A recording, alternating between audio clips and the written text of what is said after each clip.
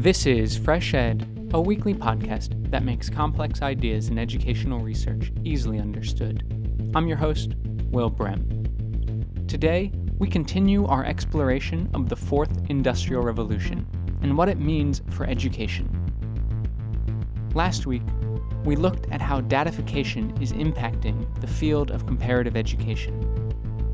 Today, we look at teachers. What are the prospects and perils of the Fourth Industrial Revolution for teachers? In the West, formative assessment has really taken off in classrooms, and teachers are really aware of it, and I think more research informed on these kinds of developments. And it also buys into that kind of narrative, and it actually helps. I'm not against that per se, but if people then take it to the next level and starts replacing, like a narrative replacing teachers, and we don't need teachers anymore, or they're even better than teachers, then it becomes really problematic. My guest today is Jelmer Evers. Jelmer is a teacher, blogger, writer, and innovator. He teaches history at UniC in the Netherlands and works with Education International, the global federation of teacher unions. He was nominated for the Global Teacher Prize in 2012 and is known for his book called Flip the System. Technology in itself is not bad, but if you look at also how the Fourth Industrial Revolution is portrayed, what kind of people are pushing it, then definitely we're on the wrong track, I think. And although they talk about changing institutions, I don't see a lot of that happening at the moment. And you can also see, and that's where the teacher strikes in the United States are so instructive.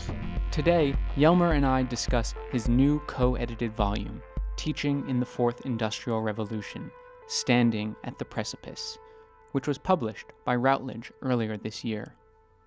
Jelmer Evers, welcome to Fresh Ed. Thank you. Glad to be here.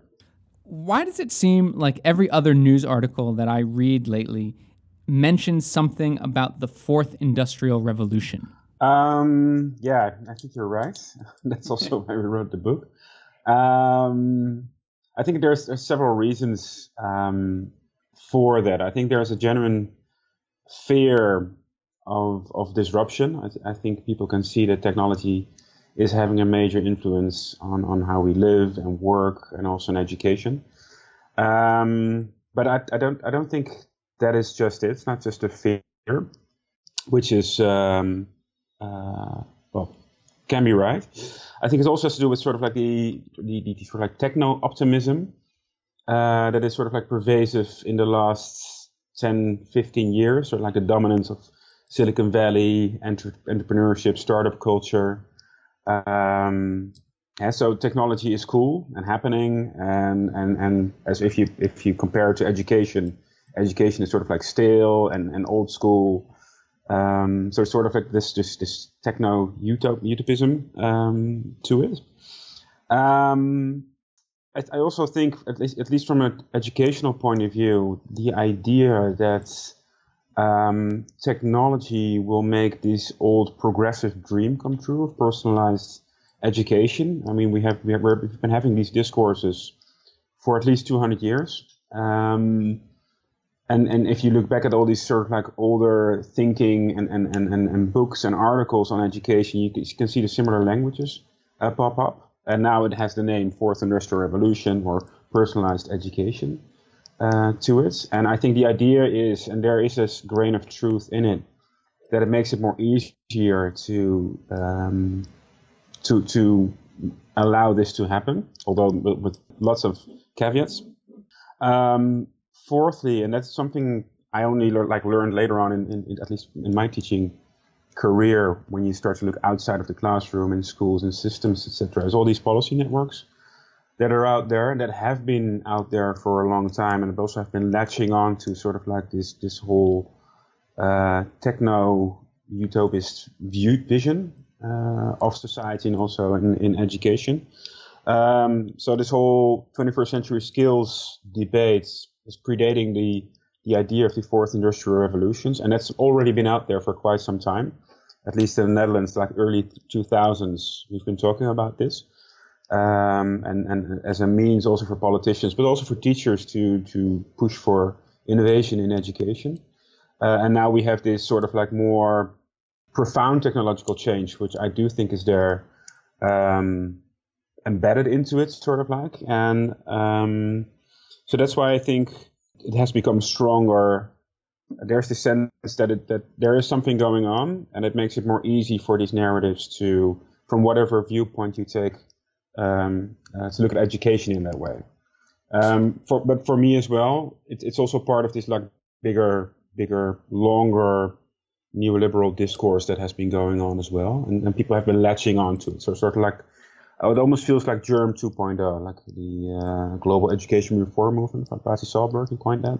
And now we're having sort of like these big tech companies pushing into that space as well, with teacher ambassadors, and you have the Google ambassadors and the Apple ambassadors, and it's a really powerful narrative. So both from an optimistic point of view, but also from a fear point of view. So that's why I think that's why it's there. So the fourth industrial revolution is about what? What is the revolution? Well, I think you have to also look at who coined the term. So it's Klaus Schwab from the World Economic Forum, the yearly gathering in Davos, mostly by CEOs and sort of like academic who buy into that stuff. And his book has been quite influential. He coined this term. So what's going on? And his idea is that there was a first industrial revolution, of course, like the steam engine. The second one, early 20th century, late 19th century, with electricity, oil, like mass production, like the whole birth of the Ford era and Taylorism. Then in the 60s, with the sort of like the birth of the digital age, like the more simple digital revolution, which of course has a major impact on our communications, our productivity, and now he's saying there's a fourth industrial revolution, and it's sort of like an exponential technology where different kinds of strands of technological innovation are now being combined and accelerated. And you have to think about like AI and robotics, nanotechnology, biotechnology, like quantum computing, those kind of things. And they're all like interacting with one another, and like there's like new industrial sectors, like data scientists, those kind of things. That's like ubiquitous all over. It's all over the place. Everybody needs to be a data scientist nowadays. So and like gene therapy and DNA, and I mean it is, if you look at it, sort of like the whole list that he goes through, it is quite remarkable, I think, what is going on. So you definitely cannot discount the technological change that is going on.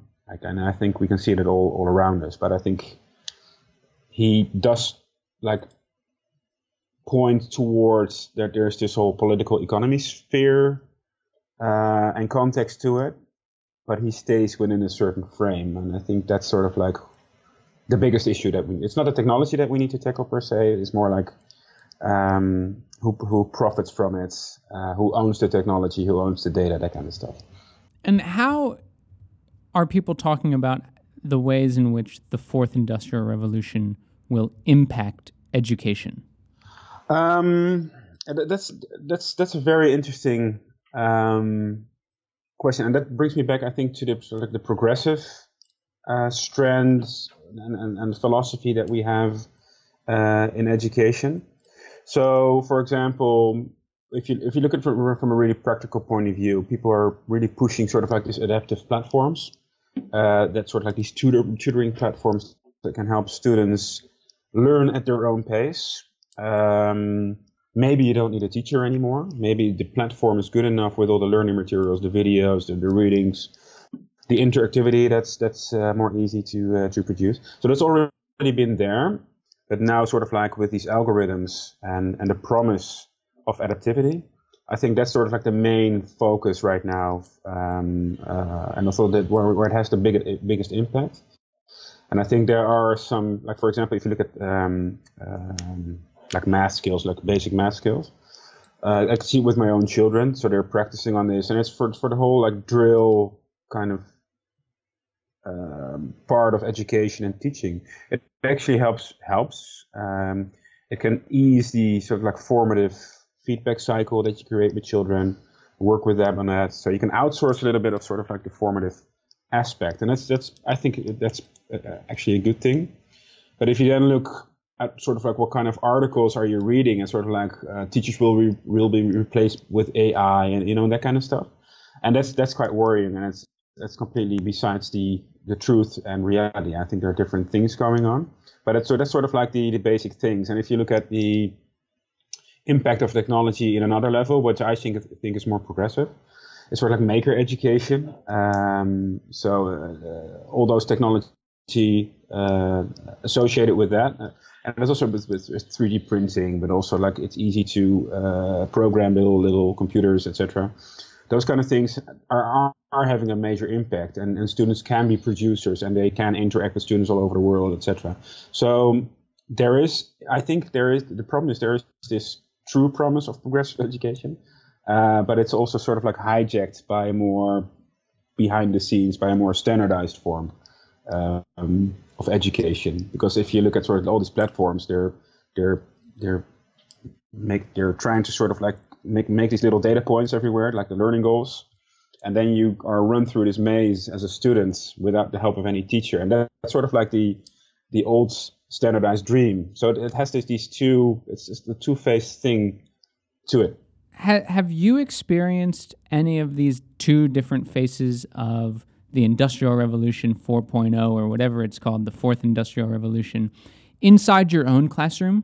Well, for example, the whole networking, and I can connect with people all over the world. I can connect my class with people and other students from all over the world. They are connecting themselves. I mean, they're doing it anyway, and I give them that leeway.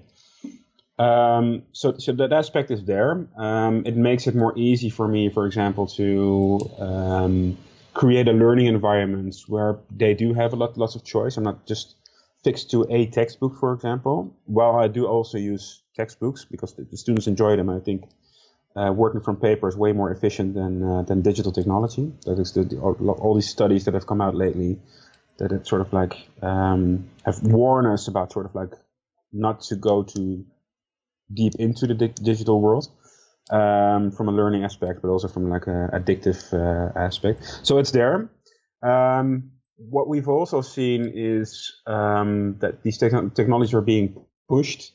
So we had a major change. We just changed on Microsoft, for example, the Microsoft environment.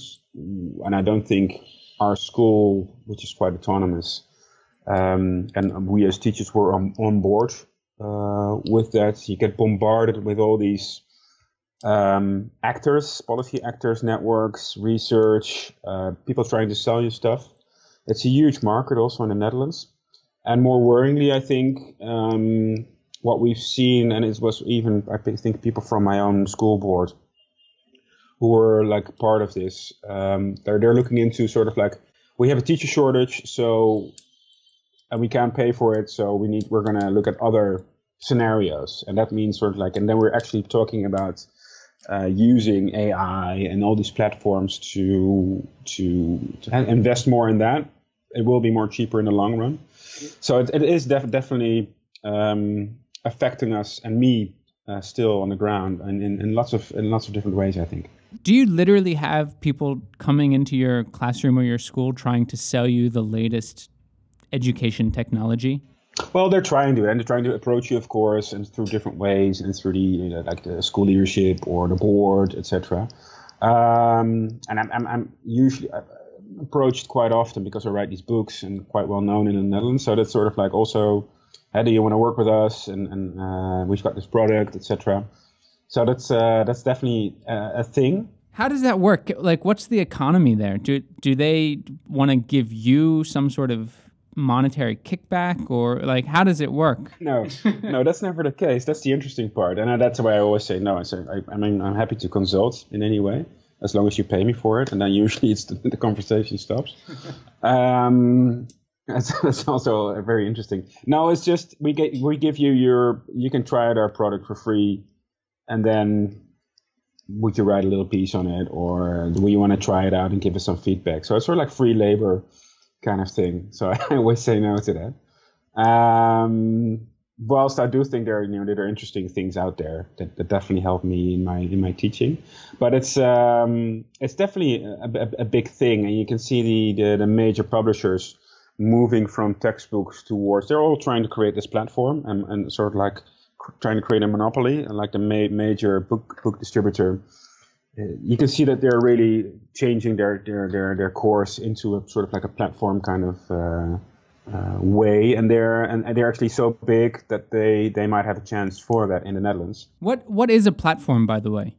It's like it's sort of like where content is almost free, but where you want to be where the interaction is, where you can gather data and sell that data, and so that's sort of like if you look at sort of like Uber and all these other, and Airbnb, etc. So they don't own anything anymore. So they don't own the books anymore. They might not even own the content anymore. But as long as you have enough people on a platform and it gathers data, so that's a revenue stream, a huge revenue stream. That's what Facebook and Twitter, etc. are also doing. And if you have all these learning interactions, then you've got all these data points. You can have all these correlations, and then you can sell this as, look, we know that this works. They don't really know what works because it's just a correlation. But they're selling a sort of like this model of learning, whilst we still don't know a lot about learning. So that's sort of like if you can occupy that space, and a lot of people are trying to do that. So let me just try and get my head wrapped around this. The idea here is that there are these companies, these education businesses that are creating online platforms that they're trying to get students to use and teachers to use.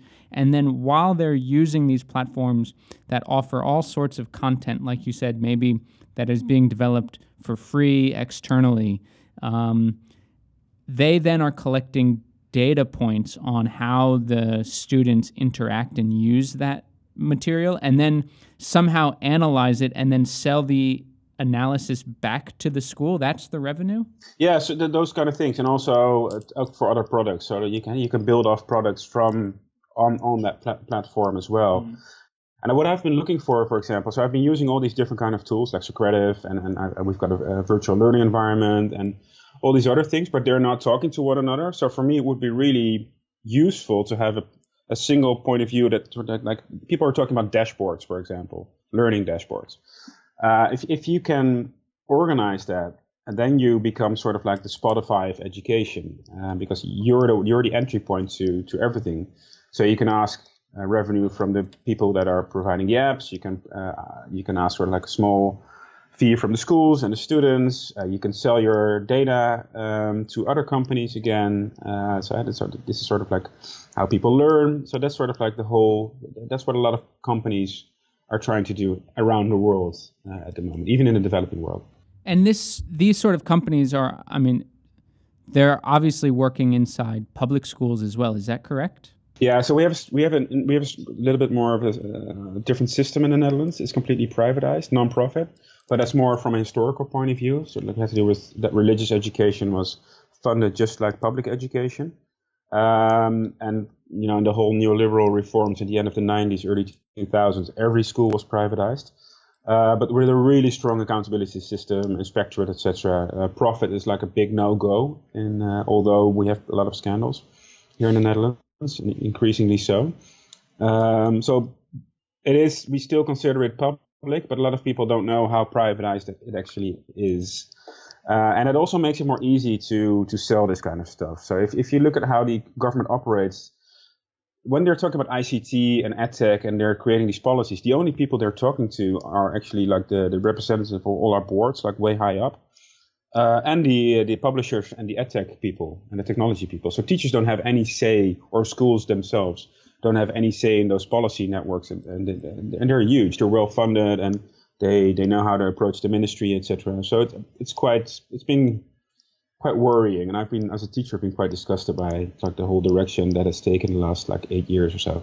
And what direction has that taken in the last 8 years? I think we've managed to stop a lot of sort of like the neoliberal discourse, like the standardized testing and the top-down managerial sort of like culture that is sort of completely embedded in our schools. I think we've managed to stop that, but the whole privatization aspect of it and the whole more it's more easy to start schools, and people want to do away with the central exams. So it becomes more easy to penetrate sort of like our school system through these networks, where teachers don't have any say. So it's like the whole public aspect of our system is sort of like eroded, without it being really clear to people. So for me, that's sort of like exemplary what you see going on around the world. It's not just in the Netherlands. And if it's happening in a strong system like the Netherlands, well, you can imagine, and I know what, for example, what's going on in the United States, but also in the developing world and in African countries, but also Asian countries. I mean, it's huge and well organized, like I see here in the Netherlands as well. So that's going against. I think we've won a lot of sort of like discourse battles against sort of like that whole standardized narrative, and now we're up against a new sort of like narrative, and it's not on a lot of people's radars. It has this progressive sauce to it, and that makes it more difficult to counter, I think, and even be aware of it. How would you define that progressive side? Well, do you mean like well, you were saying that education technology sort of furthers the privatization efforts inside schools, not only in the Netherlands but around the world, and you're trying to in a sense mobilize against that movement, but because perhaps education technology has this progressive side to it, it makes it a little more difficult to mobilize that resistance. Can you talk a little bit about that progressive side? Everybody wants to personalize. You want to bring out the talent of the individual student. That's a given. That's sort of like one of the major goals. That's what we do as teachers. If you want to try to build a good relationship, you want to see what's in there, what comes out of it, and improve on that. You want to give him every attention or her every attention that you can. So if somebody says, well, here's a solution that we can give you a real personalized education, well, before it was just a standard industrial Prussian kind of, which is complete nonsense, of course, model, well, it's based on this faulty premise that it's just sort of like jumping through hoops and running through a small, like, standardized maze. That is, it's sort of like standardized education in disguise in a lot of ways. And it's also, like, at least in the Netherlands, and I think definitely in the West, like, formative assessment has really taken off in classrooms, and teachers are really aware of it, and I think more research informed on these kinds of developments. And it also buys into that kind of narrative, and it actually helps. I'm not against that per se, but if people then take it to the next level and start replacing, like a narrative replacing teachers, and we don't need teachers anymore, or they're even better than teachers, then it becomes really problematic, because those technologies can't do that at all. If you look at sort of like what AI experts are saying, they can do a really specific thing really, really well. But a job, and especially in education, is so much more than that, and it also has to do with empathy and ethics and morals and bringing up the child as a society, and as sort of like as and the school is also a small community where you create sort of like new communities and well, prepare them for the wider world, which isn't just about economics and jobs. So if you like an artificial intelligence can never do that, at least definitely not for the coming 50 years. If you look at all these what AI experts are saying, but at the same time, if you open up like the Times Educational Supplement, for example, it says, well, we need to be really afraid of AI because they're going to replace us, and that's just not true. So where's this narrative just coming from? And then it becomes more easy to sell this kind of things. Well, but we're personalizing it. How can you be against personalizing education? So that's sort of like the real difficult thing I think people are grappling with. And if you are also then offered incentives to be part of like a global network, that you can visit conferences and it's being paid for, etc. So like our best teachers are now also sort of like in these corporate networks and big tech networks, and that those are the best funded teacher networks around the world. And they're having these they're now having a corporate identity instead of a professional identity. So that's, those are the dynamics that are going on under the heading of personalized education. It seems slightly analogous to the way in which medical or pharmaceutical companies sort of engage with the medical profession.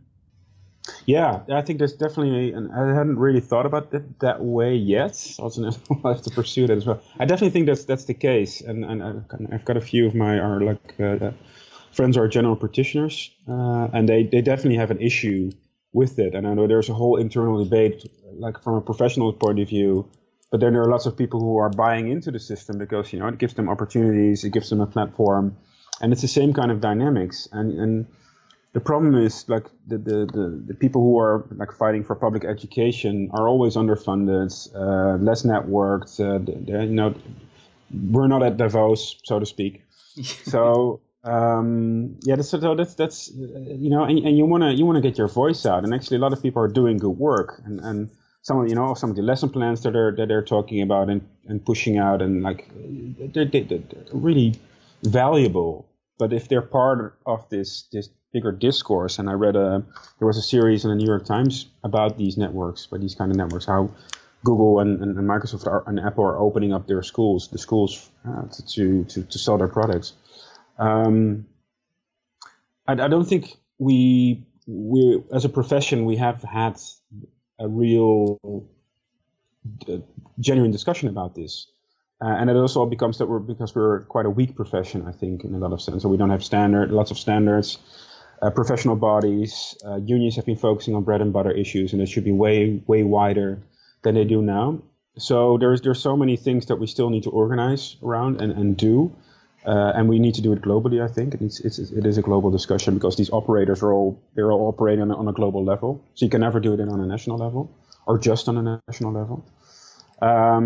So yeah, that's sort of like there are so many things that you need to be involved in, and if you're then as a teacher being, for example, being educated as just focusing on pedagogy and just focusing on the classroom, and you're not sort of like brought into this wider discussion, it makes it really hard for people to resist. And that's also what happened, I think, in the 90s and in the 2000s, where teachers were really being pushed back into the classroom and just sort of like you have to do what you're told. So this whole history that we've had, at least in the 80s and 70s and 60s, a more critical pedagogy, but also like a really strong profession, that's also has been undermined. So that sort of makes it really hard to fight back, I think, on these issues.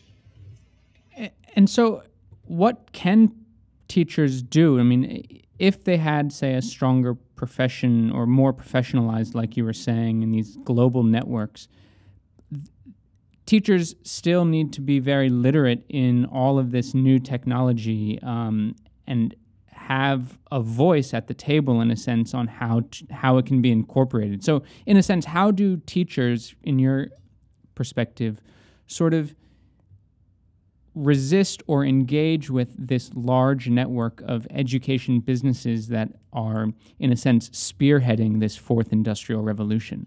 Mm-hmm. Well, the first thing is, I think there's the idea of a network teacher is really powerful. So they're actually tapping into something that is really worthwhile. I think also if you look at sort of like professional development and why teachers stay in the classroom, that this networking aspect and collaborative learning is extremely powerful. It's probably one of the best ways to retain teachers as well, but also for us to become better as a profession. So I think what we need to do is sort of like try to find ways to support those networks. But then also when we start talking about pedagogy and what is good pedagogy, educational technology, formative assessment, we also start to sort of like push in these narratives. What education is for, what are all these actors involved in education, what kind of role are you taking? So the networks are already there, and there's really powerful networks here in the Netherlands, but globally.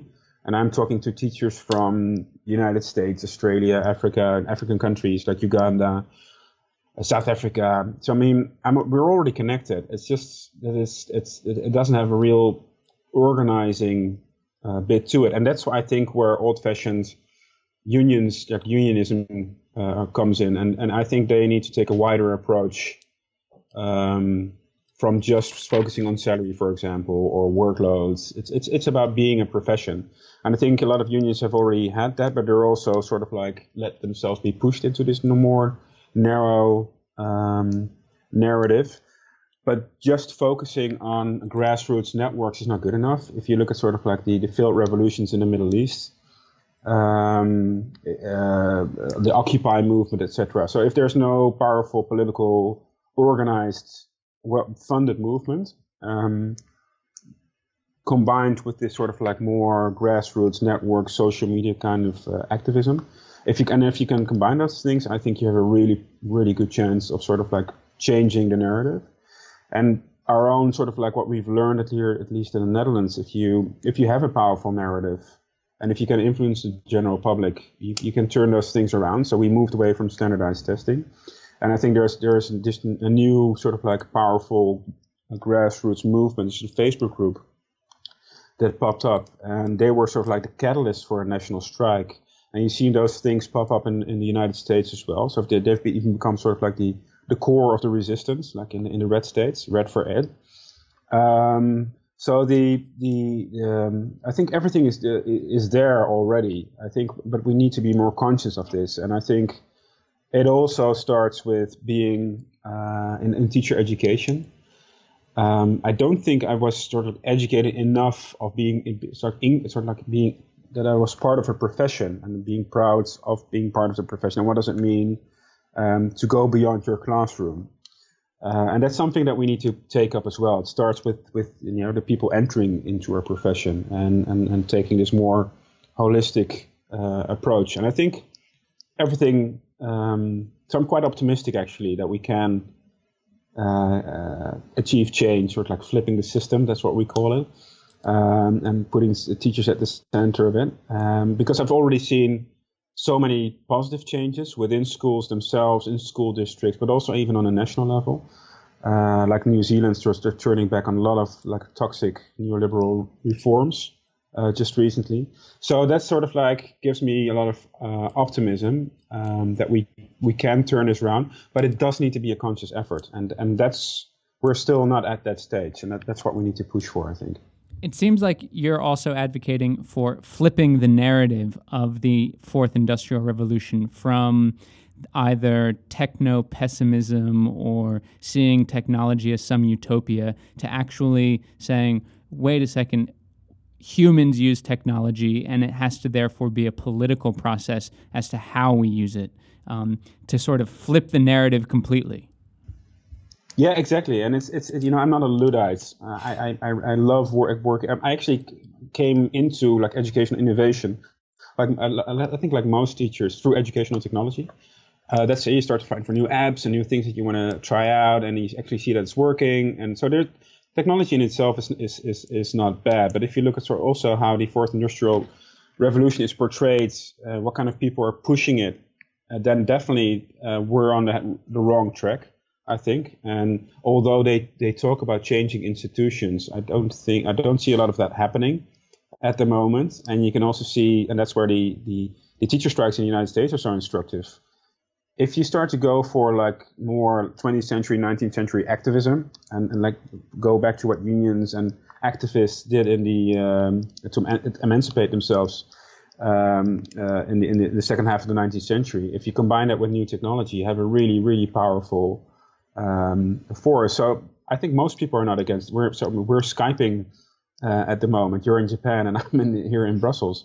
So it would be foolish to discount that, but people really like that sort of like, if you're either in this camp or in that camp, but then it makes it really easy to discount the criticisms. Oh, they're just against technology. We're not, but we want to use it so that everybody can profit from it, or maybe profit's not the right word, but help us create a better world and help our students create a better world, and that's what it should be about. And most of the systems that are being created and are being funded and lobbied for at the moment are going in the wrong direction, including international organizations, but big corporations, etc. So if we state that technology is neutral, we can use it either for good or for bad. then we are on the right track. But it also needs to be embedded in sort of like a re-evaluation of the public goods. So if you look at sort of like, I think if you look at, for example, in economics, that narrative is gaining momentum in ways which I haven't seen like in the 70s or 60s, I think, right? when Keynes was dominant. So with Piketty and Danny Roderick and all these people like really advocating for reassessing how we look at society and economics and politics, etc. So that's already happening as well, and we need to tap into that, I think, in education and what we did with Flip the System here in the Netherlands and also internationally. Those kind of narratives, and Pasi Solberg and Carol Campbell in Canada, and there's so many people doing the right thing, and systems are also start doing the right thing. So it's not that hard to find good examples. It's just to make more people aware of it and actually start fighting for them, and that there is an alternative out there, and it is already working. And that's, I think, if we can put that into people's minds, then you can create a really powerful counter movement and a new alternative. Well, Jelmer Evers, thank you so much for joining Fresh Ed. It really was a pleasure to talk today. Yeah, I've really enjoyed it. And lots to think about again. So thank you. Jelmer Evers is a teacher, blogger, writer, and innovator.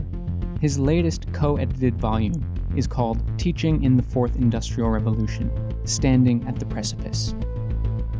Please note that opinions expressed on Fresh Ed are solely those of the host or the guest interviewed.